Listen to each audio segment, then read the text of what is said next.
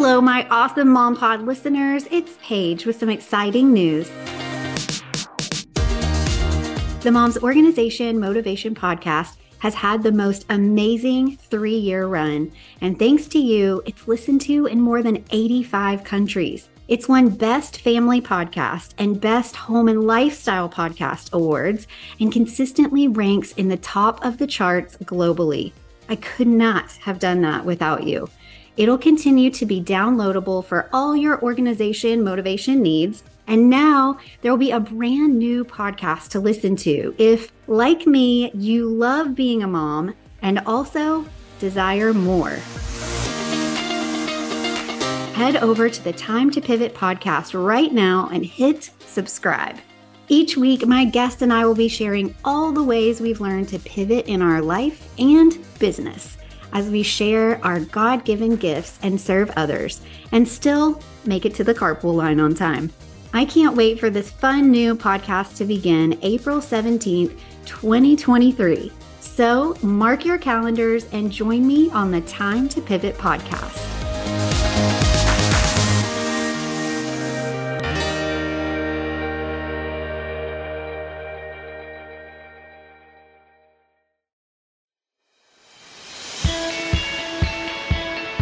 Hi, I'm Paige Killian, and I'm passionate about helping busy moms of littles organize and style their life in 3 simple steps. Living this mom life is incredible and sometimes completely overwhelming. Is stressing about overstuffed drawers, never-ending mail piles, a mountain of Legos, and our kids' artwork really what God intended? No way! Getting organized has been a game changer for me and also my clients, but it has to be simple or it just won't get done. So let's simplify the process and clear the clutter to see the blessings God has for us. I know your time is valuable, so thanks for joining me each week for a healthy dose of organization and a whole lot of motivation. Hello. Thanks for joining me again today. I cannot wait to share with you over the next few episodes some excerpts from my book that will be coming out so soon. This has been a labor of love for years, to be honest. This was written pre-pandemic, and when the pandemic hit, traditional publishing sort of went sideways a little bit and things got a little complicated. And it was really difficult for people to get deals and do book tours and all of that kind of stuff when we were all social distancing and quarantining. And so I just thought, you know what? This is not the time to try to figure out the book thing. I'm going to physically and metaphorically put it on the shelf for just a little while. And I'm so glad that I did, because God had other plans in mind. His are always better than mine. If you don't know that by now, just trust me. I am living proof that his plans are always better than mine. And because I stepped away from the book and that creation, I ended up stepping into the opportunity of starting the podcast. And this, as you know, because I've shared it so many times, if you've been here for a while, has been such a blessing for me. I'm so grateful that you're here and listening week after week. If this is your first time here, thank you so much for happening upon this little organizing podcast that has turned into something much bigger than I ever could have imagined.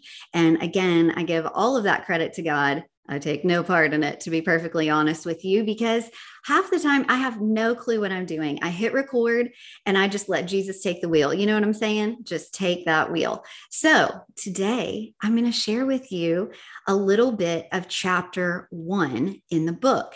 Now, I'm not going to tell you what the title is for 2 reasons. One, maybe that might make it a little more interesting in the waiting to find out what it's going to be. In case that's not the case, I'll tell you the real truth. And that is because I haven't fully decided on the title.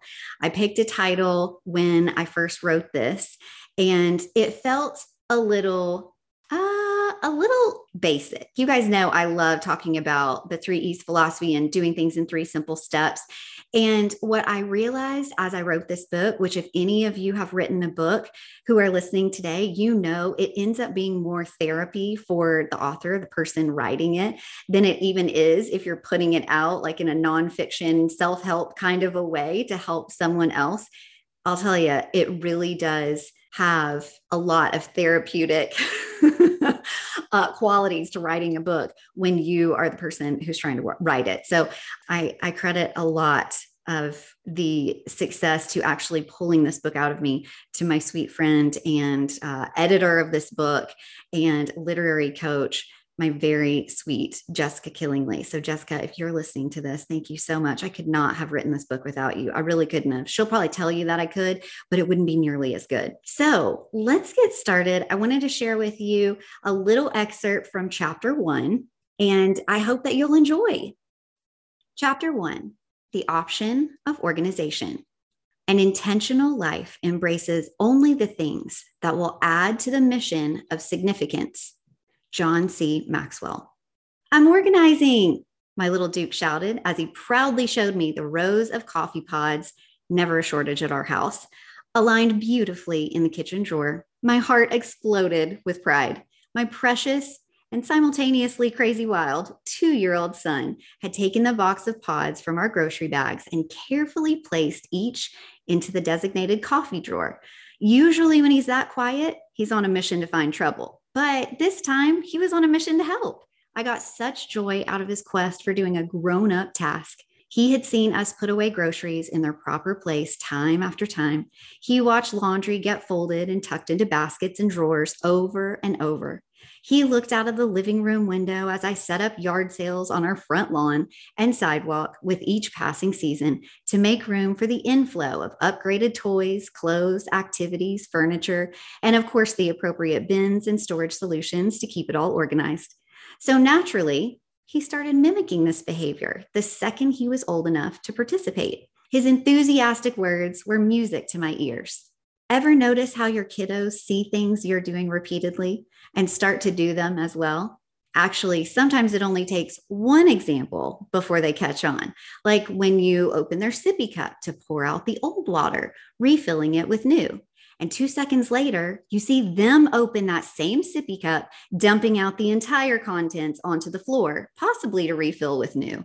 Oh yes, they are curious imitators, aren't they? Let's be honest. It's not always the good habits of yours they pick up. Sometimes it's the one you wish they would forget. And unfortunately, you can't take those back. Thank goodness this time, my little one had picked up a trait I was happy to share. I realized in that moment, as he beamed with pride for his grown-up task accomplished, and now again, as I write this love letter to all of you busy moms out there, how important it is that we offer the option of organization to our kids. Not only the option, but the daily example of what a life of organization looks like. Now, let me be clear. Organization is not perfection. You'll find that I harp on this point a lot. Here's the thing, Mama. Life gets messy, as you know, and it's not always water spills. Sometimes the mess is the fun part, though. It's the learning and exploring part that allows our kiddos to challenge their brains and use problem-solving strategies. It's the life lesson part of growing up, too. Trust me, I've had plenty of messy life lessons in my young life and as an adult. While I know it's a rite of passage for my kids to experience similar messes and lessons of their own, I've certainly found that they can learn those lessons in a less chaotic and stressful environment and still gain the clarity they need from them. Living these experiences and wanting to share great habits and responsible behaviors starts with us. It's not always easy to be that stellar example of what responsibility and intentionality looks like. In fact, sometimes it's really hard. If you have multiple kiddos, an additional job to motherhood, because we know that's a full-time job, and a semblance of a social life, it feels downright impossible some days. So how can we attempt to raise problem-solving, healthy, well-adjusted, socially appropriate kids when sometimes our precious little ones have special needs or require us to have the patience of Job? Well, first, we pray every day. Some days I feel like I'm praying for backup hourly. Then we put the right organization practices into place to ensure the best chance of success for our kids and ourselves. This truly starts with us properly managing our own actions and the space around us. By doing so, we can intentionally choose to make organization an option. All right, everyone. that is just a little excerpt from the book in chapter 1. There's a beginning part of the book as well that I skipped ahead on, and there's a lot more in that chapter as well, talking about how important it is that we give our kids the option of organization. And I just want to say again, that doesn't mean you have to be perfect, and it doesn't mean that your house has to be organized perfectly all the time. That is not the goal. The goal is simply to teach them what a life of organization could look like. As you know, they're going to grow up and be their own humans. As you know, sometimes they're going to choose things that we would never choose. Sometimes they're going to choose to do things that we did choose that we wish that we hadn't chosen. That we wished we hadn't chosen. But the fact is, they have to learn those messy, hard life lessons as well, just like we did. The cool part about adding in some organization in their life is that they aren't going to be surrounded with chaos and lack of structure and stress and an abundance of stuff. I talk about this time and time again. I talk about how less is more. And when we clear the clutter, we can see the blessings that God has for us all around. So my intention in this book, and to sort of set the tone with that little bit in chapter 1, is to just give our kids the option of organization. Show them what that looks like. They will start to mimic behaviors that we have. So you're doing a little bit here and there. You're finding ways to teach them to organize their space. You're showing them what it looks like to make your bed in the morning. They'll start to pick up those things too. And you don't have to be perfect, and we certainly don't expect them to be. But at least they get this option of organization when it is, in fact, their choice to choose what it is they want to do and choose how they want to live their life.